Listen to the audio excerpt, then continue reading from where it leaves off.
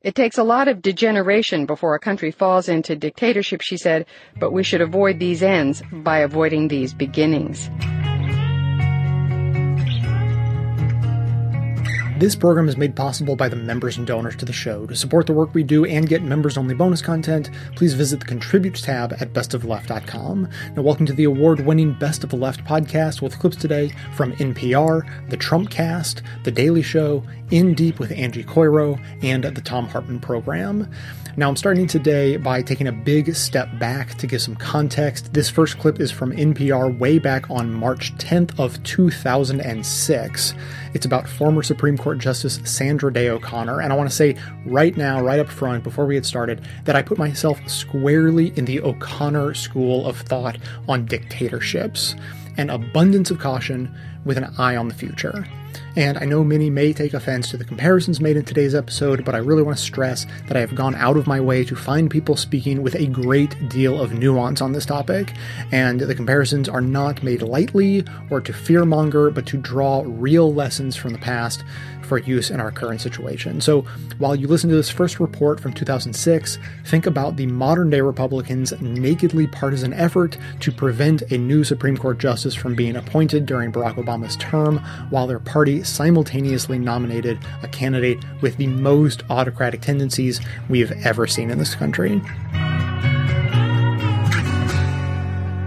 Supreme Court justices keep many opinions private, but a former justice is speaking out. Yesterday, Sandra Day O'Connor criticized Republicans who criticized the courts. She said the critics challenged the independence of judges and the freedoms of all Americans. Her speech at Georgetown University was not available for broadcast, but NPR legal affairs correspondent Nina Totenberg was there. In an unusually forceful and forthright speech, O'Connor said that attacks on the judiciary by some Republican leaders pose a direct threat to our constitutional freedoms. O'Connor began by conceding that courts do have the power to make presidents or the Congress or governors, as she put it, really, really angry. But she continued, if we don't make them mad some of the time, we probably aren't doing our jobs as judges. And our effectiveness, she said, is premised on the notion that we won't be subject to retaliation for our judicial acts. The nation's founders wrote repeatedly, she said, that without an independent judiciary to protect individual rights from the other branches of government, those rights and privileges would amount to nothing. But, said O'Connor, as the founding fathers knew, statutes and constitutions don't protect judicial independence, people do. And then she took aim at former House GOP leader Tom DeLay.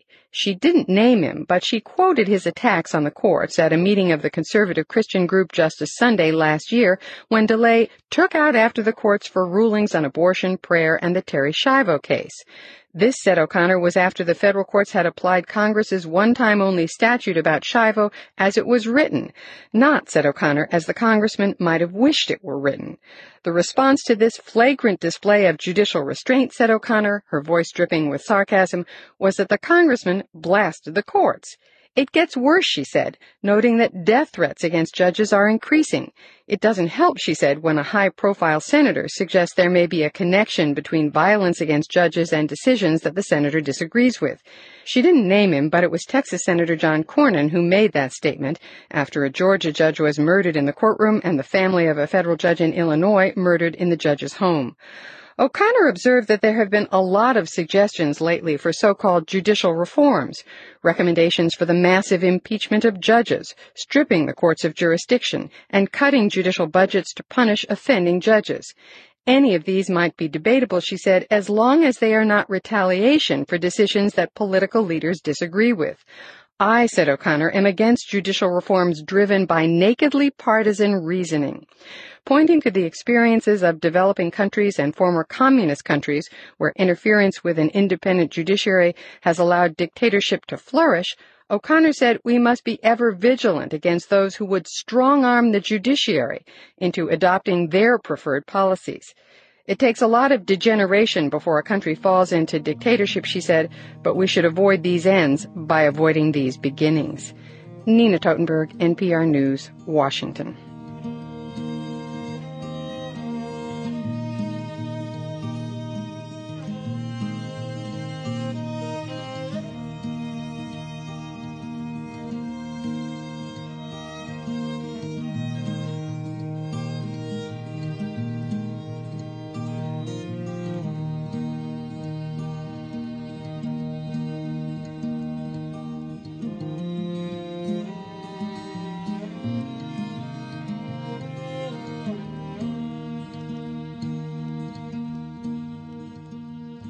My guest today is Timothy Snyder. He's a professor of history at Yale, specializing in Eastern and Central European history, and the author of several books including Bloodlands and Black Earth, The Holocaust as History and Warning. Tim, welcome to the show. Glad to talk to you. So your piece in Slate begins, his election that November came as a surprise. And what you do in that piece is you narrate aspects of Hitler's rise to power in Germany without using any proper nouns. And it turns out that a lot of that description comes pretty close to applying to the phenomenon of Donald Trump. Once I submitted that piece to you, I realized there was more. I mean, two sentences in the first paragraph could have read, his popularity seemed to have peaked. Another one could have read, it appeared that the nation was on its way out of economic crisis. There are an awful lot of echoes. But what I was after there was trying to find a middle way between historical analogy and dismissing history altogether. Because, of course, on the one hand, it's right that history doesn't repeat itself. But on the other hand, we're often too quick to use that cliche or to say, that's just an analogy and then find a flaw with it. We're often too quick to do those things in order not to think about history at all. History shows a range of possibility. If a thing can happen, that means it must have been able to happen. History broadens our imagination, I think, about what's possible. It also helps us to see patterns and processes. We're having a hard time with processes these days. We move from flash to flash, event to event. We're shocked all the time, but we have a little trouble putting all the pieces together. So what I was after in that essay was trying to recall that this event that we think we understand, Hitler, Nazi Germany, the Holocaust, and so on, was also a process with some accidents, with some contingencies, with some places where things might have gone in a different direction, but above all, a process where people could have and failed to say no at certain points. A lot of people do have the reaction. I mean, you do something that is quite incendiary here. You do it in a very measured way. But a lot of people say you just shouldn't make comparisons to Hitler for a lot of reasons, either because it has the effect of diminishing the uniqueness of Hitler's crimes, or because, when the sort of people refer to Godwin's law, it just sort of ends the conversation. Once there's a comparison to Hitler, it's sort of hard to say much of anything else, except people end up yelling at each other. It's not. The thing is, it's not a comparison, I guess is the point. So a comparison is when we say Hitler was X and Trump is Y, and Y is a little bit like X. A comparison takes two static things and says they're like each other or they're not like each other. It looks at the differences or the similarities. A comparison is usually anti-historical, right? So, as a historian, I usually get annoyed by comparisons too.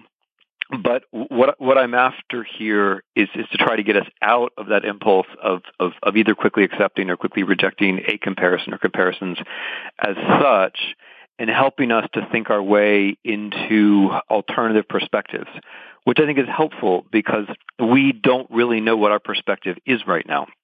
We don't know who the person we've elected is. We don't know what is being planned, right? We have guesses about how our institutions will react, but we don't really have any idea because our institutions have never been tested the way they're going to be tested now. So I think it's a mistake to toss out the baby with the bathwater, and in the interest of purity of concepts, stop thinking about history entirely. I guess the second thing I would say about comparing and Hitler, even though this is not what I'm after, in this piece I try very hard to do something different. It's really important to remember that Hitler happened in history, and that when Hitler was happening in history, people were trying to figure him out at the time, and they were making all kinds of comparisons as a way to do so, right? Was Hitler like Mussolini? Was Hitler like Stalin? Was Hitler another big spender? Was Hitler another nationalist? Was Hitler this? Was Hitler that? Everyone who was trying to understand Hitler was making comparisons themselves, and people have been doing it ever since. There's nothing holy about or unholy about doing it. What I would say is that, we have an advantage over those people in the 1930s, and our advantage is that we have the processes of the 20th century behind us. We can look at them. We don't have to be surprised by the fact that modern institutions or educated people can throw up authoritarianism or tyrants. There's no reason for us to be surprised by that because it's happened over and over again. So I think it'd be a mistake to just toss away that advantage. Reading this, I realized how little I actually know about the rise of Hitler and those years. I just wanted to ask you a little more about that. I mean, you write one of the lines in your piece, you say, various right-wing elites preserved their calm. Although they had failed to keep him from power, they were sure that they could control him. Does that describe the attitude of President Hindenburg and other people on the non-Nazi German right when Hitler was in 1932, before and after the election? I'm really glad you asked that question, because in a way it casts light on the previous one. So let me just say a word about that before I answer it. We often forget the steps that had to be taken for Hitler come to power. What we often do is we freeze frame the Second World War, or we freeze frame Auschwitz or Treblinka or the Holocaust as a whole, and we say, well, that hasn't happened, therefore not to worry, which tends to make me, and I think some other historians at least, a little bit crazy, because in order to get to the Second World War, in order to get to the Holocaust, a whole series of things had to happen. And it's those things that we ought to be thinking about, not because they're exactly the same, but because they might offer us some purchase on our own reactions, on how we might be behaving. So yes, it's exactly right that Hitler was people thought of him at the time as a kind of rabble-rousing politician. People thought of him as having certain gifts, but as having limited gifts. The people who were older than he was, or the people who were more experienced in politics, the people who had traditional political parties, believed that they could understand him within their own terms, and they were wrong. The people who were responsible for forming up the government that he would be the head of, believed that they would be able to manipulate him, get him in and out of power as they wished, ride on the appeal of his movement as long as they wanted to, and then stop. And they proved to be mistaken. So, yeah, I mean, Hitler had just lost to Hindenburg in presidential elections. Von Papen, would be the crucial character. People from the German far right who were instrumental in seeing Hitler come to power, but then found themselves faced with something they didn't understand. And then to jump ahead, because I don't know what your next question is going to be, the crucial thing is that not long after Hitler came to power, there was a crisis, which was the Reichstag fire, the act of terrorism in the peace. And so then you get two surprises in a row. One surprise being a kind of unknown person who's given the reins to power, and then the other surprise being what seems like an external shock, which seems to break all the rules and justify novelty. That, we know not just from the example of Hitler, but from all kinds of other examples, that's a very powerful combination. And in talking about Germany in the 1930s, I'm trying to stress that tends to act on people in similar ways over time. Yeah. You mentioned the Reichstag fire. You refer to that as sort of the terrorist attack in the piece. There's still historical debate, right, about whether that was deliberate sabotage whether Hitler set it up or whether it was an actual sabotage. I guess people now think Hitler didn't set it up, but he used it. Is that what the historical consensus is now? So let me answer that in three ways. I'm going to tell you what the historical consensus is, and then I'm going to say why it doesn't really matter so much who's right, and then I'm going to say a word about the present. The historical consensus is indeed that the Reichstag fire was started by a lone Dutch anarchist, as Hitler and the Germans at the time said that it was. I mean, as everyone probably will know, what happens in the Reichstag fire is that this then becomes the occasion for Hitler to declare a state of emergency, which is then enforced for the entire remainder of his life and of his power. It's enforced until 1945. That means the de facto end of parliament, the de facto end of political party life as the leaders of other parties are put in camps and so on. So it's a really decisive moment. But historians think, as you say, that it probably was just an accident. I mean, that is to say a contingency that he reacted to it. However, there is some revisionist work which suggests quite the opposite, that it had been planned, and that the Nazis reacted so swiftly because they knew it was coming. But my second point is that it doesn't really matter so much. I mean, it would change if we're all convinced that Hitler had in fact planned the Reichstag fire. That wouldn't add so much to his catalog of evil, really, given what we know. What's crucial is the way that leaders and people react to something like that. And Hitler was able to use the event, however it arrived, as a justification for a fundamental and really rapid transformation of the system. And it's that point that one has to watch out for, which brings me up to the present. I mean, given the raw circumstances in which we live, it's quite possible that there will be some kind of major terrorist attack, God forbid, on American soil in the next 4 years. And just how that happens, we're probably not going to know at the time. Will it be that ISIS sees precisely American polarization at the moment as a good reason to try to attack? Will it be that ISIS or someone else finds General Flynn provocative and therefore tries to go after the United States? Will it be that, in a slightly nastier and more dubious combination, other people who are not Islamic terrorists at all set up something to look like it's Islamic terrorists? Whatever it is, we're not going to know on the day that it happens. And whatever it is, the threat to the system is going to be the same. The possibility that the government decides that this means we have to have some kind of permanent emergency. If you meet with these historians, I'll tell you what to say. Tell them that the Nazis never really went away. If you're looking to hire a new employee, it may be hard to know where to start. First of all, do you know where to post the job listing to find the best candidate? There are over 100 job sites out there, and if you want to find the perfect hire, you need to post your job on all of the top sites. And now you can. With ZipRecruiter, you can post your job opening to over 100 sites plus social media networks like Facebook and Twitter with a single click. And with ZipRecruiter, you don't have to juggle emails or calls coming into your office. Just quickly screen candidates, rate them, and hire the right person fast from right within ZipRecruiter's easy-to-use interface. They've got great recruiting tips as well to help you write your job posting, and ZipRecruiter even wrote up a report about how to avoid gendered terms while writing your listing to assure you have a diverse group of applicants. Their service team is ready to help in all kinds of ways, including being armed with this data to help employers avoid gendered terms in their job postings.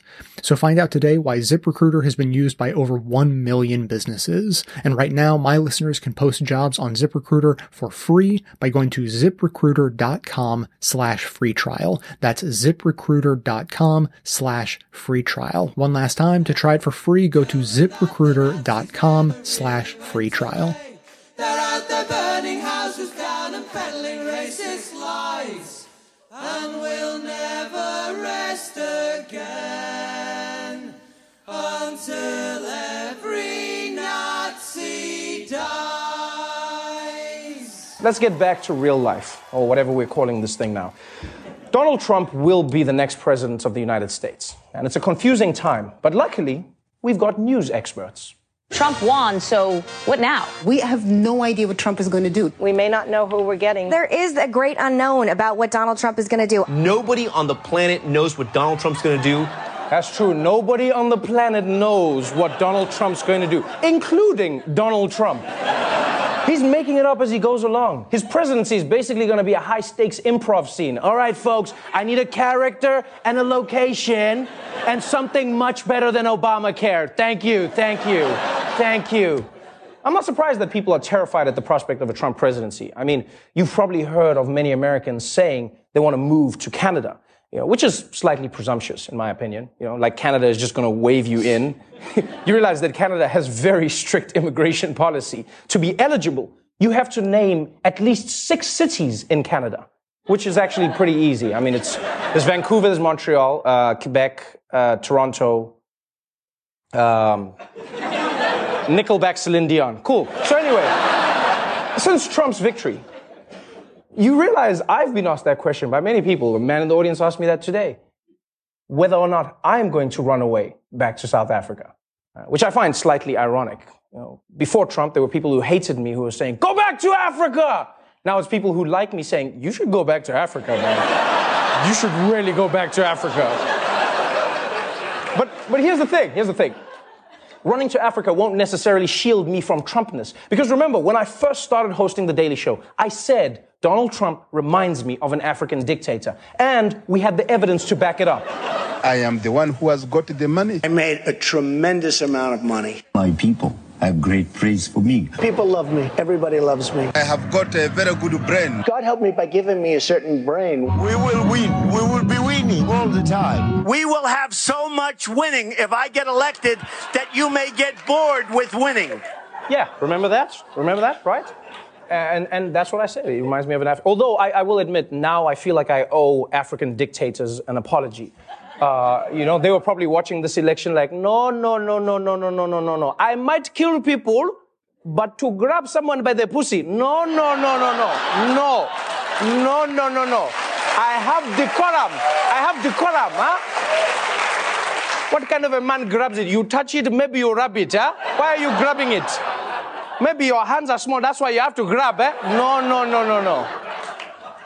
Now, the thought of Donald Trump as a dictator was funnier when him in power was hypothetical. But then, America decided to shake things up, and now it seems like the best place for you to find the answers about a possible future lie in the third world, which I know can be hard for a lot of people, because you usually look to the third world only when you want to guilt trip your kids when they hate their Christmas presents. Well, I'm sure some kids in Africa would love to get this educational computer game, Timmy.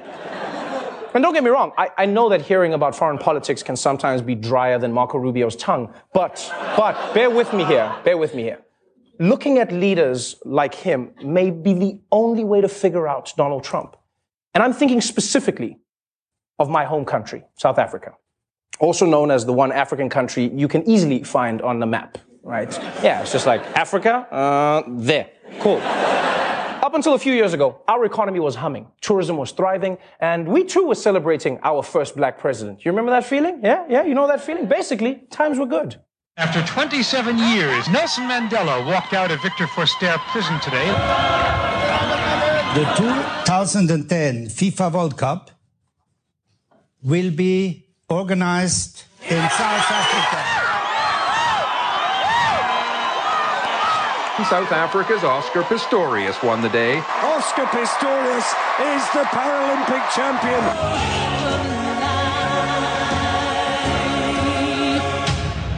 Oh man, so many good memories. I was in the crowd when the Simba thing was happening. Yeah, we had to stop doing that because the next year he dropped the cup. It was weird. Anyway, the point is things were looking up for us as a nation. But unfortunately, in the last few years, things have taken a turn for the worse. The economy has stalled. Unemployment is at record highs. Government corruption is rampant. And it wasn't just Oscar Pistorius who disappointed us. Just last year, Simba was arrested for securities fraud. Yes. So why did this all happen? Well, I'll tell you why. Because South African voters decided to shake things up. And so we elected a man by the name of Jacob Zuma, a charismatic anti-establishment president. And I know you can't relate, but bear with me. You see, the inept, self-serving way that Zuma has run his administration has turned South Africa from a rising power to a very troubled state. And the reason I'm telling you this is that because when you look at Zuma and Trump, it seems like they're brothers from another mother. In South Africa, that country's high court says the nation's president, Jacob Zuma, should face more than 700 corruption and fraud charges. Donald Trump has over 400 lawsuits against him right now. Zuma is building his reputation as the man of the people. Donald Trump is a man of the people. Jacob Zuma's most avid supporters can be found in rural areas and townships. His supporters are overwhelmingly rural area voters. He was also charged and then acquitted of rape. He has a rape status conference with a judge coming up. Jacob Zuma was called the Teflon politician. I've said it time and time again. He is the Teflon Don. Yep. Just like my president, Donald Trump appears to be Teflon. Literally Teflon, though. I think that's what he's spraying on his face. That's why it looks so strange. And now, look, all of these similarities are amusing on the surface. What's more important is understanding what a leader like this could mean for America. For instance, let's just look at what Donald Trump said just this week. The president-elect says he plans to place his company in a blind trust to be run by his children, but legal experts say the definition of a blind trust is that it's run by people not in contact with the owner.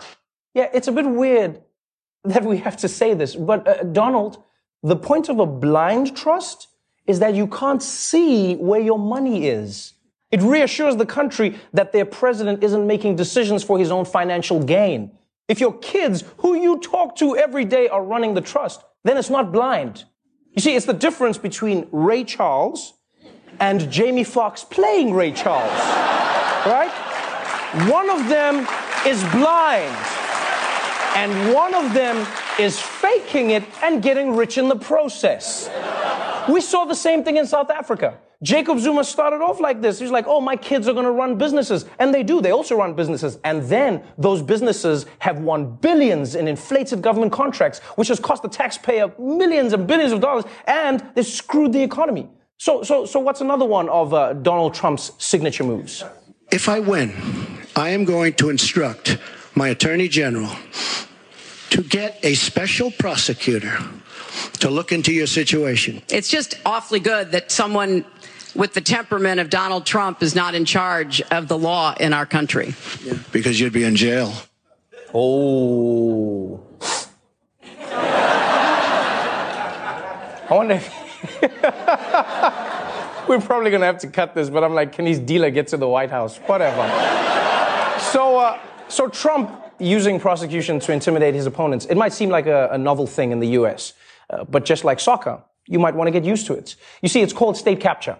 Hijacking state resources for your personal benefit. And by the way, the term state capture, we didn't know that term in South Africa until this year. Now we just use it in common, like everyone's just like, state capture, state capture, state capture. It's become a normal thing because in South Africa, it's a tactic that Zuma has exploited again and again. For instance, this year, when the finance minister of South Africa called out our president for illegal business dealings, Zuma ordered our FBI to prosecute the finance minister on dubious charges.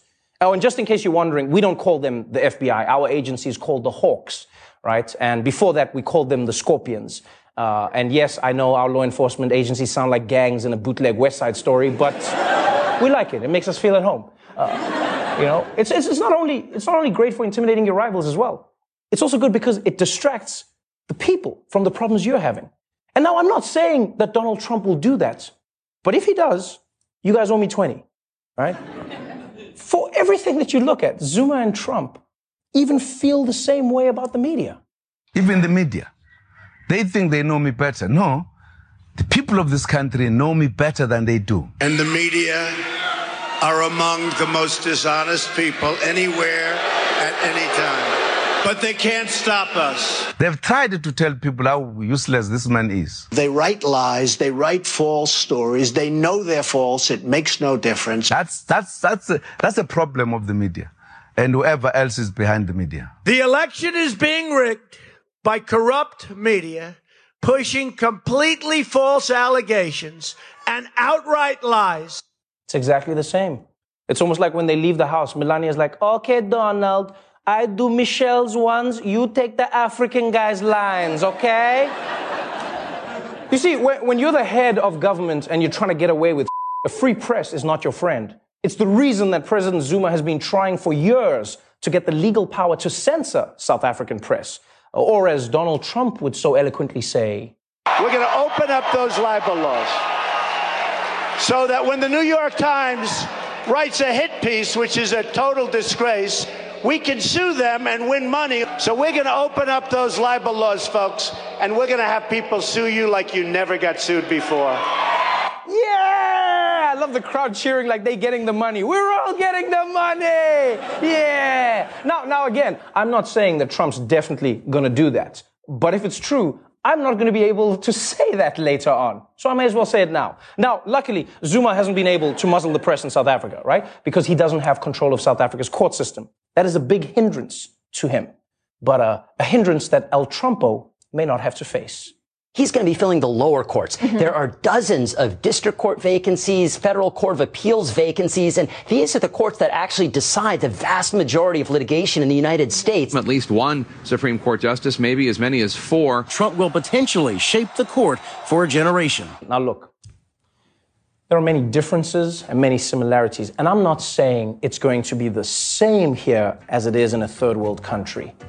Of course not. I'm saying it could be much worse. Things I get from bad to worse every day. Things I get from bad to worse every day. If you're listening to this ad, then you are probably also trying to decide what podcast to listen to next, and I've got one for you. You and I both know that it is critical to stay engaged in politics at a time like this, but we also have to make time to recharge our battery. So if you need to take a breather from the news, I totally understand. Try subscribing to Secrets, Crimes, and Audio Tape. It's an audio drama told week after week. The latest series they've come out with is a darkly comedic reimagining of the Serial podcast as a musical satire in which Sarah Koenig is one of the suspects. It's called Wait, Wait, Don't Kill Me. Their production quality is top-notch, and the talent on the show includes Broadway star Leslie Kritzer. Subscribe and don't miss a single episode of Secrets, Crimes, and Audio Tape on iTunes, Stitcher, Wondery.com, or wherever you listen to podcasts. And to make it easy, there's a URL in the show notes of this episode. That's Secrets, Crimes, and Audio Tape for your escapist listening pleasure. Things I get from bad to worse every day. You write another line from your piece, global conspiracies were supposedly directed at his country and its uniquely righteous people. You know, one of the things that just seemed absolutely chilling to me was in the closing days of the campaign when Trump started to give these speeches that actually talked about international finance in conspiratorial terms, and then ran ads before the election that just had this litany of Jewish names. I mean, you don't know what else to say about it except that they were the classic tropes of anti-Semitism, and not just of any anti-Semitism, of Hitler's anti-Semitism. It's when in a way it comes back to your original question about comparison. I mean, when people point swastikas on walls, right, they're making a comparison, and all the goodwill in the world by thoughtful people like you and me can't make that comparison disappear, right? Like in some sense, it's being made for us. If people write, make America white again and, have swastikas, or if people, as they just did after this rally in Washington, shout Hail to Victory, which of course is American English for Sieg Heil. When people do that, the comparison is already being made, and no amount of historical political correctness is going to make that comparison wash away. We can't stop it just by pussyfooting around ourselves.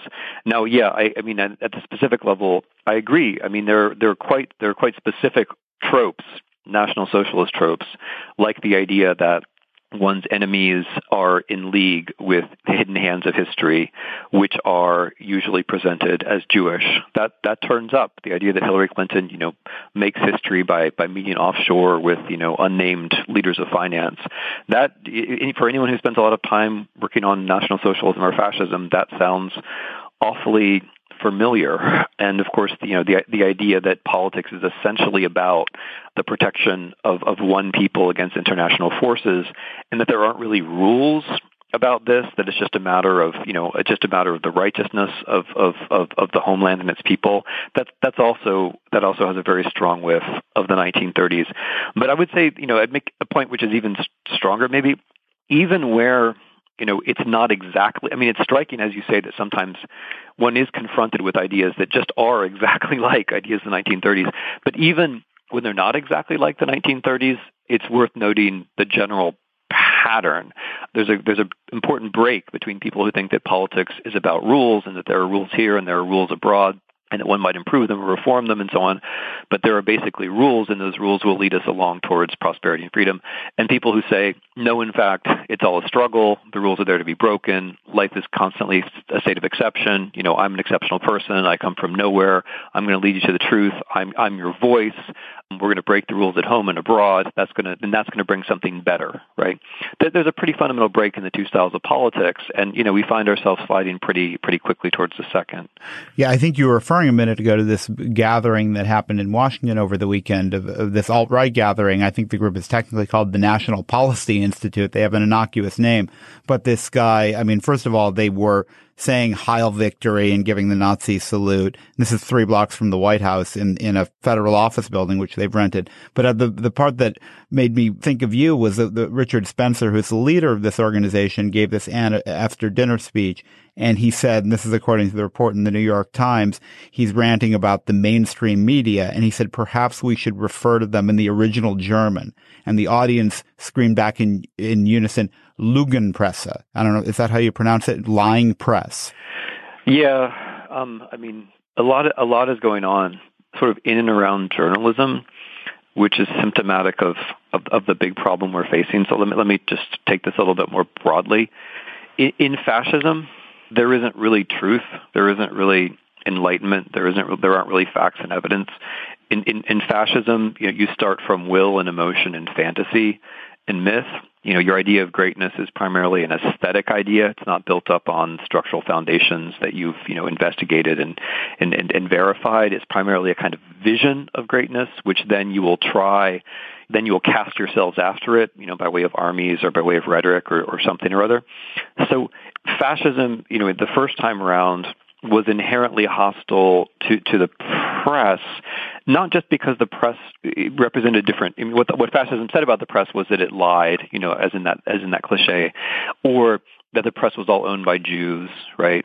That's what they said, but there was something deeper going on, which is that fascism can't really tolerate a culture where people are trying to figure out what's going on. I mean, fascism can't really handle individuals who are trying to figure things out for themselves on the basis of facts, or with the help of other people who are trying to understand the world on the basis of facts. And so what you have, now, which is distressing, is this kind of encirclement of journalism on many sides, not just on the extreme right, by people who refer to it as the mainstream media, therefore categorizing it as just sort of one more slice of truth, or one more slice of, fiction, perhaps, among others, right? And therefore, there's and where this leads, is to this conclusion that there's not really any truth. And of course, one can talk till the cows come home about what truth is, but there's a fundamental difference between punting on truth completely, which is part of the fascist position, and thinking, it's difficult to get absolute truth or perfect truth or uncontroversial truth or objective truth, but what we should be trying to do is figure things out. Those are two very different positions. So, when Nazis today, or in 1933, called the press the Lügenpresse, these are the ultimate stakes. Is there truth or is there not truth? Because if there's not truth, that opens the way towards the notion that everything is really a struggle. We can say what we want. Our words are just one more weapon, in this struggle for victory. They don't attempt to describe the world. They're only about changing the world so that the world becomes more like this racial struggle that we think it really ought to be. Keep extensive files on the Nuremberg trials, and you watch them whenever they're airing. I guess I should have known when you bought a new bone for your puppies named Goebbels and Goering. You showed up late to our very first date. I said, how are you? You said, white power.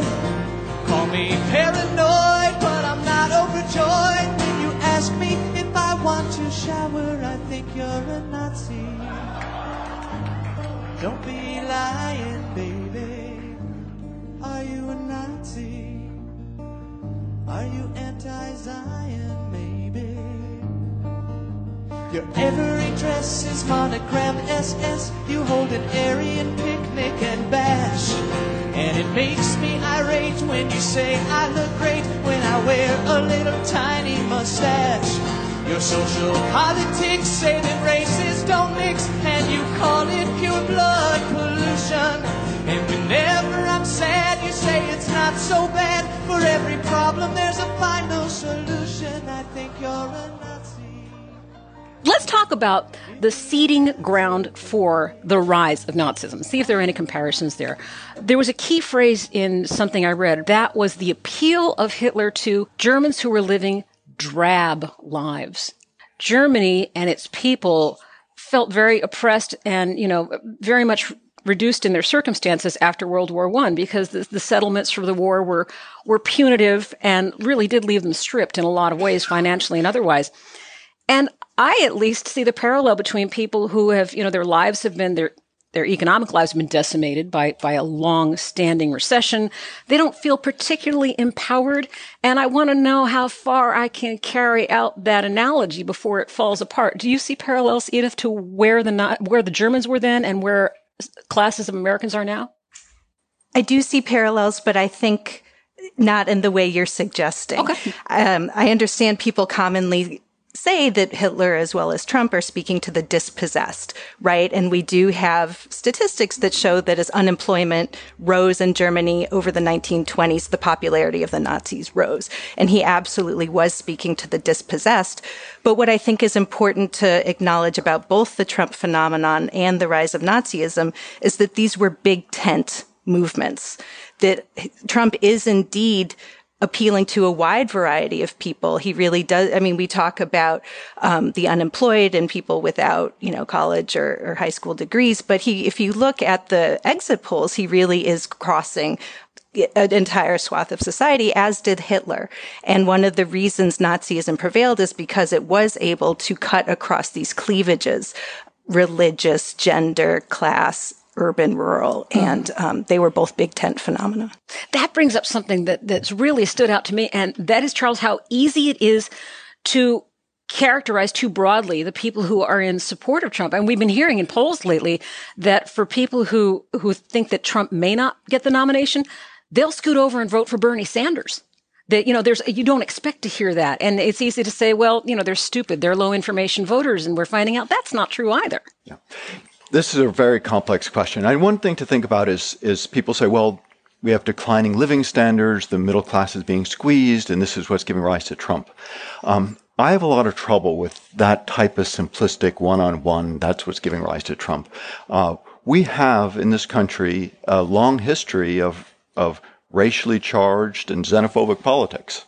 That's been going on for a long time. And it didn't start with Trump, and it's been concentrated in the Republican Party over the last 20, 30 years as they increasingly adapted to this type of racial resentment and xenophobia inside the Republican Party. What's, to me, I think the most important thing that's going on today is that the Republican Party is giving voice to this in ways that it's never done before, in more brutal forms than it's ever done before. I'm not sure that shows much about what's going on in society. It more shows what's going on in the Republican Party. And I think that's important to think about. And I think that's one of the things the comparison with Hitler may be useful for. I mean, Hitler came to power in a time after the extraordinary shock of the First World War, which is a devastating war, which Germany lost, national humiliation in the wake of the war. And then, as Edith points out, by the end of the 1920s, there's this terrible depression in Germany, which throws millions of people out of work. Hitler rose in that climate. I don't really see we have that climate today. We have, 72 months of steady job growth. We have, yes, there's squeezing of incomes have been flat for a long time for many workers. That's not what's going on here. This is a tapping of racial and other resentments, and which is not new. What's new is the institutional frame in which the Republican Party is giving voice to this. I'm going to push back a bit on what might seem like minutia, but I know that there's a lot of dissent over what's happening with the job picture because job growth and unemployment figures don't reflect all the people who've fallen out of the system. People who've been looking for work for over 5 years, people who are, they're employed, but they're working 5 jobs and they have no other coverage. I mean, so I just wonder about your point that it's not so much reflective of that. Well, we've had hard economic times before. We've had high unemployment before. We've had flat wages before. We've never had a leader of one of the two main parties, or at least in the modern period, which expresses xenophobia and racism in such brutal forms. And I think that to say one is caused by the other is a little bit simplistic. Of course, we have discontented people. I'd also agree with Edith. This is a broad tent. This includes very prosperous people who are very excited about Trump's big tax cuts for the wealthy population, which has nothing to do with flat wages. And a lot of what he talks about has nothing to do with flat wages. So I step back from that. This is just an expression of hard times. I think we have a lot of racial resentment in this country. We have a lot of xenophobia. It's not new. What's new is the political strength that it has within the Republican Party. And I think we have to look at the institutions of the Republican Party, how it's evolved over the last 30 plus years to understand why it has that strength. Wenn der Führer says, wie ist der Master Race? Wie Heil, Heil, right in the Führer's face. Not to love the Führer is the greatest grace. So wie Heil, Heil, right in the Führer's face. Wenn Herr Goebbels says, wie Unterwelt in space. Wie Heil, Heil, right in Herr Goebbels' face. When Herr Goering says, they'll never bomb this place. Wie Heil, Heil, right in Herr Goering's face. Richard Spencer came to town, the neo-Nazi, the Mr. Sieg Heil. It's gotten around the news quite a bit. He was here on Monday with his little white nationalist group, the Atlantic. It's the Atlantic, right, Danielle? Yeah. Has the article and the video you can check out. And here's just one of the clips. You'll recall Heil Hitler literally meant Hail Hitler, and Sieg Heil, Hail Victory. So anyhow, here's Richard Spencer with his little group of white nationalists, actually at the Ronald Reagan building. Here he is. Hail Trump! Hail our people! Hail victory!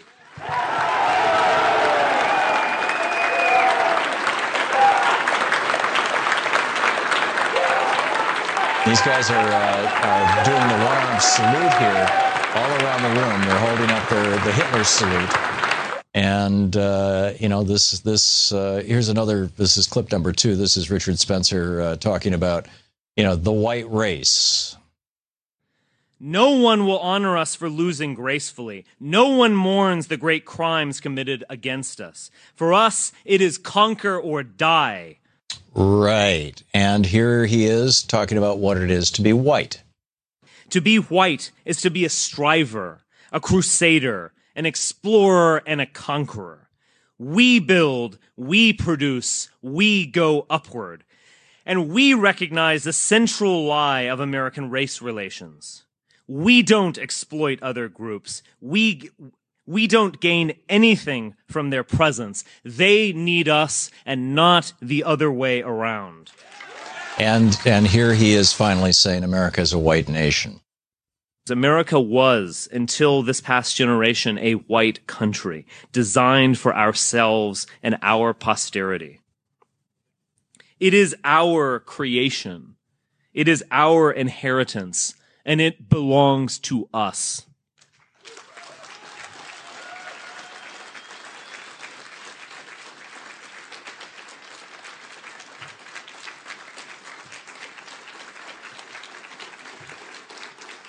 More Hitler salutes in the meantime. So one guy comes up to one of the Hitler saluting guys and goes, "There's somebody behind you with a camera." So I shouldn't laugh. The Stephen Rosenfeld over at Alternet. Soon after Spencer started slamming the mainstream media, he jeered, "Perhaps we should refer to them in the original German." And the crowd shouted back. Now, do you think the average person knows enough German to know the Nazi-era word for lying press? Well, Richard Spencer said, he talked about he said, perhaps we should refer to them in the original German. The crowd shouted back, Lügenpresse. And, then he said America was, until this, as I just played, until this last generation, a white country designed for ourselves and our posterity. It is our creation, our inheritance. It belongs to us. We have seen an explosion in hate crimes.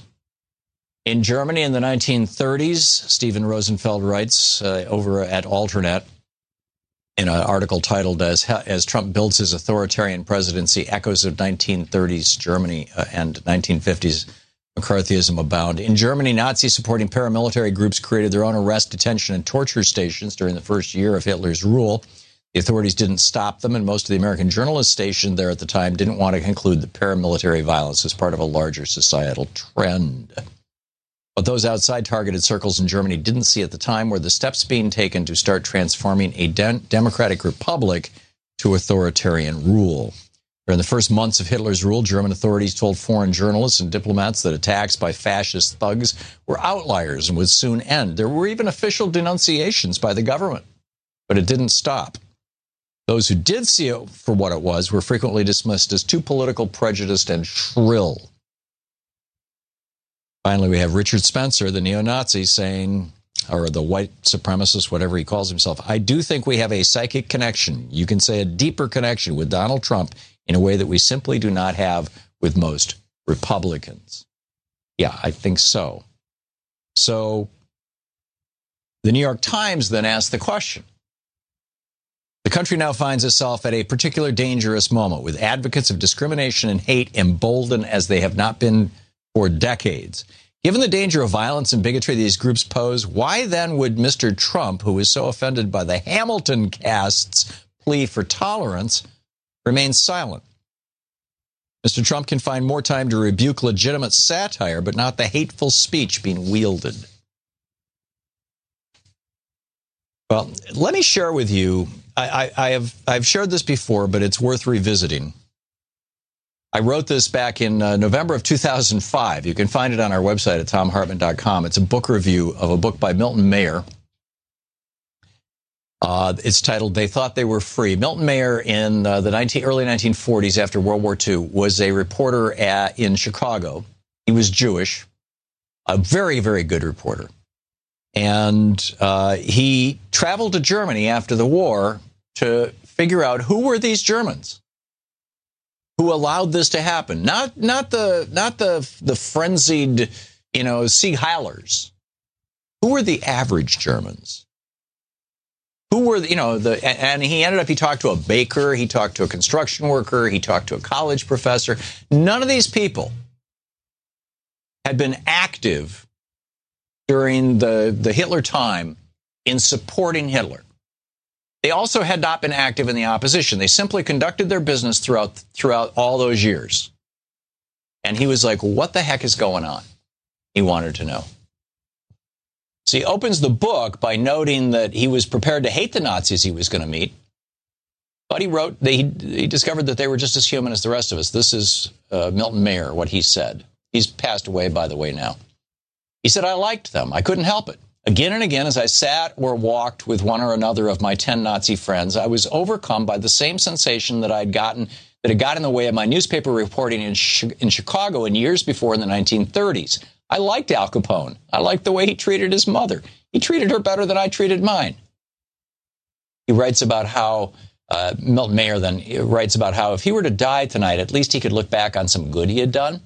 But his Nazi friends would never be able to die in peace, knowing the evil they had participated in, if even by acts of omission, that evil could never be wiped clean, and he dreaded that Americans would ever feel the same for acts that we may one day commit as a nation. He writes, and I quote, now I see a little better how Nazism overcame Germany, not by attack from without or by subversion from within, but with a whoop and a holler. It was what most Germans wanted, or under pressure of combined reality and illusion came to want. They wanted it, they got it, and they liked it. I came home a little afraid for my country, afraid of what it might want and get and like under combined pressure of reality and illusion. Pretty astonishing. We'll be back. So we're reading from Milton Mayer's book, They Thought They Were Free. Once again, Milton Mayer, a reporter from Chicago. I think it was the Sun or the Sun Times. Back in the 40s, it may have had a different name, and I don't have the book right in front of me right now. But he was a very, very, very well respected reporter, and he went over to Germany and interviewed these average people. And this is from one of his interviews with a college professor, a German college professor, who throughout the Hitler years and the war and everything just kept teaching college. And he says, this separation of government from people, this widening of the gap, took place so gradually and so insensibly, each step disguised, perhaps even intentionally, as a temporary emergency measure, or associated with true patriotic allegiance, or with real social purposes. And all the crises and reforms, and there were real reforms too, so occupied the people that they did not see the slow motion underneath of the whole process of government growing remoter and remoter. To live in this process is absolutely not to be able to notice it. Please try to believe me, unless one has a much greater degree of political awareness, acuity, than most of us ever had the occasion to develop. Each step was so small, so inconsequential, so well explained, or on occasion regretted, that unless one were detached from the whole process from the beginning, unless one understood what the whole thing was in principle, what all these little measures that no patriotic German could resent must someday lead to, one no more saw it developing from day to day than a farmer in a field sees the corn growing, until one day it is over his head. Pastor Niemöller, again, this is his college professor, Nazi friend that he talked to in Germany. Pastor Niemöller spoke for the thousands and thousands of men like me when he spoke too modestly of himself and said that when the Nazis attacked the communists, he was a little uneasy. But after all, he was not a communist, so he did nothing. And then they attacked the socialists, and he was a little uneasier. But still, he wasn't a socialist, and he did nothing. And then the schools and the press and the Jews and so on. And he was always uneasier, but still he did nothing. And then they attacked the church, and he was a churchman, and he did something, but then it was too late. Yes, I said, writes Milton Mayer. You see, my colleague went on, one doesn't see exactly where or how to move. Believe me, this is true. You wait for the next and the next. You wait for the one great shocking occasion, thinking that others, when such a shock comes, will join you in resisting somehow. You don't want to act or even to talk alone. You don't want to go out of your way to make trouble. Why not? Well, you're not in the habit of doing it. And it's not just fear of standing alone that restrains you. It is also genuine uncertainty. Uncertainty is a very great and important factor. And instead of decreasing as time goes on, it grows. Outside in the streets, in the general community, everyone seems happy. One hears little protest, certainly sees none. You know, in France or Italy, there are slogans against the government painted on the walls and fences. But in Germany, outside of the great cities, perhaps, there's not even this. In my university community, in my own community, you speak privately to your colleagues, some of whom certainly feel as you do. But what do they say? They say, it's not so bad. You're seeing things. You're an alarmist. And you are an alarmist. You are saying that this must lead to that, and you can't prove it. These are the beginnings, yes, but how do you know for sure when you don't know the end? And how do you know or even surmise the end? On the one hand, your enemies, the law, the regime, the party intimidate you. On the other hand, your colleagues poo-poo you as pessimistic or even neurotic. But the one great shocking occasion, when tens or hundreds of thousands will join you in the streets, that one occasion never comes. That's the difficulty. If the last and worst act of the whole regime had come immediately after the first and smallest, thousands, yes, millions would be sufficiently shocked if, let us say, the gassing of the Jews in 1943 had come immediately after the German firm sticker on the windows of non-Jewish shops in 1933. But of course, this isn't the way it happens. In between come all the hundreds of little steps, some of them imperceptible, each of them preparing you not to be shocked by the next. Step C is not so much worse than step B, and if you didn't make a stand at step B, then why should you at step C? And so on for step D. And then one day, too late, your principles, if you were ever sensible of them, all rush in upon you. The burden of self-deception has grown too heavy, and some minor incident. In my case, it was my little boy, hardly more than a baby, saying, Jew, swine. Suddenly it collapses all at once, and you see that everything has changed, and changed completely under your nose. The world you live in, your nation, your people, is not the world you were in at all. The forms are all there, all untouched, all reassuring. The houses, the shops, the jobs, the mealtimes, the visits, the concerts, the cinema, the holidays. But the spirit, which you never noticed because you made the lifelong mistake of identifying it with the forms, the spirit has changed. Now you live in a world of hate and fear. And the people who hate and fear do not even know it themselves. When everyone is transformed, no one is transformed. Now you live in a system which rules without responsibility even to God. He wraps it up. He says, I do not see, even now, how we could have stopped it. Many, many times since it happened, I've pondered that pair of great maxims, Principis obsta and finem rispus, resist the beginnings and consider the end.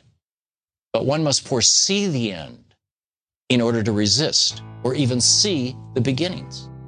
One must foresee the end clearly and certainly. And how is this to be done by ordinary men or even by extraordinary men?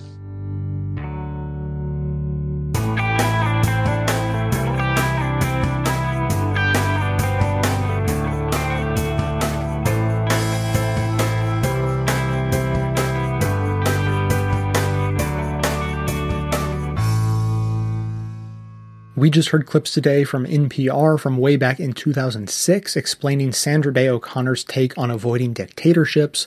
The Trumpcast spoke with Timothy Snyder in 2 parts about what we can learn from the rise of Hitler to see what lessons can be applied today in the face of similar tendencies. The Daily Show laid out the parallels between Trump and third world strongman dictators.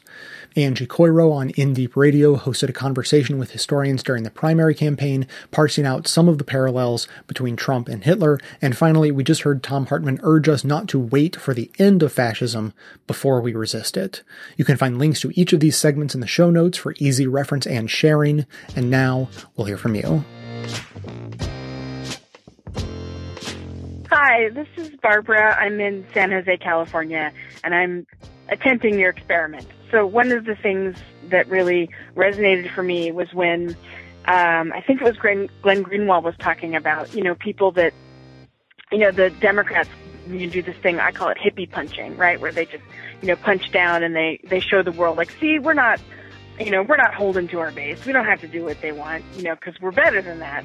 But what that means is that what we keep hearing over and over again is, guess what? What are you going to do? Vote for the other guy? Or are you going to vote? You're going to vote for us. And so the Democrats, it doesn't feel like they felt the need to do any work at all. For example, I live in California. I live in the Bay Area. It is obscenely expensive to live here. I work for a telecommunication company, and our contract has been up, and it hasn't been renewed. Was Hillary Clinton or any of the other Democrats here talking about that? No. I voted for Hillary. Obviously, I'm still a Democrat, but I do feel like we get taken for granted, and I'm not surprised that the electorate said no. Anyway, thanks. I hope that was short enough. Bye. Hey, Jay, it's Alan, a member from Connecticut, calling in regarding your message to people regarding memberships and how they've been dropping off. I've just canceled mine, and I've signed up again, doubling my membership contribution amount. I think it's really important, and I want to encourage the work you're doing. And I want to thank you, because really what you've done is you've changed my life, certainly my outlook on things, and that's worth something to me. And so I want to make sure that I can support you in whatever ways you can. I'm in a position where I can do this right now, and I will commit to doing that for the next year. So rest easy knowing at least that's there, and thanks again for all you do. Hi, Jay. It's Dave from Oldview, Washington. I'm calling regarding your call to take something that's on the show, reinterpret it, and kind of re-explain it in our own words. And I found the interview with Thomas Frank that you replayed from This Is Hell so insightful. It opened my eyes to some things. I've not considered myself to be a Democrat for a long time, or affiliated with the Democratic Party. And it's always been just a long series of things that they've done that seemed utterly baffling. But it's like I can't be part of a party that's doing this stuff. I don't know what they're thinking. Welfare reform was maybe the first chink that I saw as a, at that point, young 20-year-old, very enthusiastic political person. And then under the Bush administration, bankruptcy, quote unquote, reform, which was just punitive and made it very, very hard to get out from under medical debt. I'm like, surely, we control, I think it was the time the House, the Democrats control the House. Surely this is going to get stopped. This isn't going to go through. And it passed overwhelmingly. And I was just aghast. I had no idea how this could have happened. The just blatant betrayals of environmental groups or racial minorities that I was like, why? It made no sense. Bringing the conservative anti-gay hate monger in to give the opening prayer at Obama's inauguration. I was like, what? Why? What is going on? This makes no sense. But the narrative that Frank described of just the revived class politics of the Democrats of not being representative of the working class anymore, being representative of the professional class, kind of crystallized a narrative that explains all these weird things. And it explains the Trump election in a different way. I can see, and I see my parents, working class people, just to the core, caught in this same dilemma that the Republicans despise them, but the Democrats now pander. or have a pity, which is infuriating. You can't get behind. You don't want anybody to get pity. You see it in the language that Hillary used, that, and entitlements are a good thing, but the rhetoric was that it's not a hand out, it's a hand up, which sounds so good and noble if you're in that class giving the hand up. But to the people needing the help, both sound like disdain and pity. And you can't rally around that. You can't get excited about a party which is doing that. You don't want a hand up. You want help. You want somebody to understand you and pitch in and be alongside you and be, understand and work to make life better, not to magnanimously extend the hand up. And I think this extends across other kind of traditional Democratic groups. In recent, further back, but recent shows, there's been discussions of the problems of allyship, that discriminated groups, blacks, gender minorities, sexual orientation minorities, the idea that, the good ally is coming in and here to save the day, and, that they were tired of allies. They didn't need more allies. I thought, that doesn't, I'm going to be quiet on the listen, but that doesn't necessarily, why don't you want people to ally with you? But I think that this explains part of it. They want people to be in alliance. They just don't want people to be in judgment and self-important, holier than thou. Oh, we're here to help. Nobody wants that. Yeah, totally. Nobody wants that. I get that. So yeah, Thomas Frank and his book that he mentioned in the interview, Listen Liberal. I got to get a hold of that. I got to read that. I think that there's got to be further insights in there. So there's my contribution to your ongoing project, Jay. To what it's worth, I hope it helps. As always, stay awesome, man.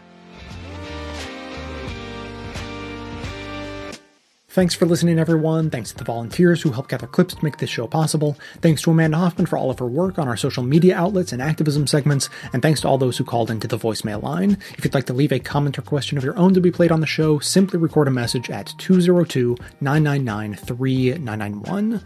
Now, just to wrap things up one more time, I want to make as clear as I possibly can my stance on the idea of comparing our current situation to fascist regimes of any kind, third world dictators or Hitler in particular.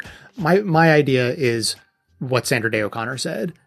I don't think we are not in a dictatorship right now, but as there was 10 years ago, there is reason to be concerned that we may be on that path. And I think we're a little bit closer to that end result. We are further along that path now than we were 10 years ago. But I don't think I'm being unnecessarily alarmist. I think I'm simply stating facts and trying to make reasonable and nuanced comparisons that help guide us in our current situation. However, I think there is sometimes a reason to panic. I am reminded of a conversation I had at Netroots Nation, the big media liberal nerds conference happened this summer, happens every year. So this summer I was in a conversation with two other guys and we were talking about Trump and his possibility of winning. And one of the guys said, we need to be in absolute panic mode. We cannot let this guy win. We should all be panicking. And I more or less agreed with that stance. Then the third guy in the group said, no, I'm not buying it. He can't possibly win. I'm not going to waste my energy panicking. I'm not a panicker. I just don't panic. I think everything's going to be fine. I don't think there's any chance he can win. There's nothing to worry about. And so I'm just going to sleep easy for the next several months. And the election will come and go and Hillary Clinton will be the new president. And, so this other guy and I were saying, look, worst case scenario, if you panic and Hillary Clinton wins, the worst thing is that you look kind of silly and you're proven wrong. And, oh, well, the worst case scenario in the other direction is you did nothing and then terrible, terrible things happen. Trump is elected and at the very least institutes a bunch of really damaging conservative policies. But at worst, he really follows through on his sort of autocratic dictatorial tendencies, and he turns America into something we don't recognize. So do you want to risk that, or do you want to risk like looking a little silly because you panicked too soon? I was in the camp of, let's go ahead and panic. And if it turns out we're wrong, then okay, we were wrong. And we can just all be relieved when we are proven wrong. So in a way, not in those words, of course, but I think that's more or less what Sandra Day O'Connor was saying. And she's very just conservative, serious, pretty moderate person, not one for panicking, but very serious, giving a serious speech on a serious topic. And she's like, hey, let's not even go in that direction. Let's not take the first steps in that direction because we know where that direction leads. We do not want to go there. So right now I'm in panic mode, but I would be happy to be proven wrong. I would love it if Trump gets into office and he's just the most normal, vanilla, conservative president and puts a bunch of conservative policies in place, not even a whiff of, autocracy or dictatorship by any stretch. And then we all just wipe our brows and say, okay, I guess we were panicking over nothing. Isn't that great? Yeah, that would be great. But in the meantime, I'm going to do everything I can to avoid us taking as many steps down that path as I can. So that's my take on where we are right now. Secondly, today, this is your homework. As I've been talking about a few times since the election, I really want us to keep pushing on the national popular vote. So your homework for today is to go to nationalpopularvote.com, click on your state. There's just a pull-down menu. It says like progress in the states. So find your state and just see what the progress is. Maybe it's already been passed, this interstate compact legislation. Maybe it's already been passed in your state, in which case, excellent, you're off the hook. Otherwise, see where things are. See if it's maybe been voted on but not quite passed yet, which means it could be pushed. Just give it another little tip and it can be pushed over the edge. You could be part of that tipping to get it across the finish line. But whatever the case, your homework is to find out the status.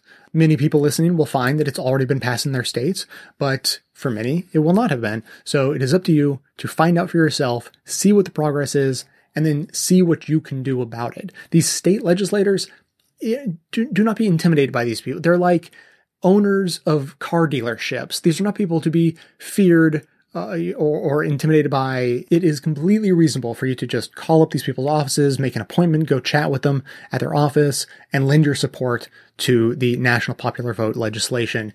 It's also certainly possible you can get in touch with the legislators in the states who are already in favor of it. Go talk with them and say, hey, what can I do to help? Is this blocked up in a committee somewhere? Like who's the guy who's blocking this? I'll get, a dozen of his constituents and blockade his office. We'll get his attention. Sometimes that's how politics gets done, and it is easier than you think at the state level. So that is your homework for today. Go check out your state, see where things stand. And finally, I've been mentioning, since before the holiday little break there, I'm doing a little experiment. I wanted people to call in and explain something that they had heard on the show, but explained it in a different way, give it a different spin, coming at it from a different angle. And so now, if you've been listening, you've heard a few of those. There was a couple before the holiday. You've heard a few more today. And now my question for you is, how did those voicemails come across to you? Were they helpful?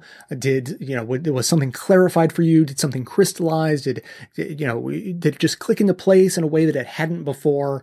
If that happened to you, I would love to hear from you. This is all part of the experiment. I'm curious to see if any of these just normal, average people calling in, after listening to the show, just like you, calling in, explaining something, had an impact on someone and helped clarify something for them that the show didn't do a good enough job of explaining or clarifying. So if you had any kind of experience like that, give me a call or just email, however you feel comfortable, and let us know. The number again, 202-999-3991. I promise I will explain soon the purpose of this whole experiment. We're just not to the end of it yet. So keep those comments coming in. That is going to be it for today. Thanks to everyone for listening. Thanks to those who support the show by becoming a member or making one-time donations, as that is absolutely how the program survives.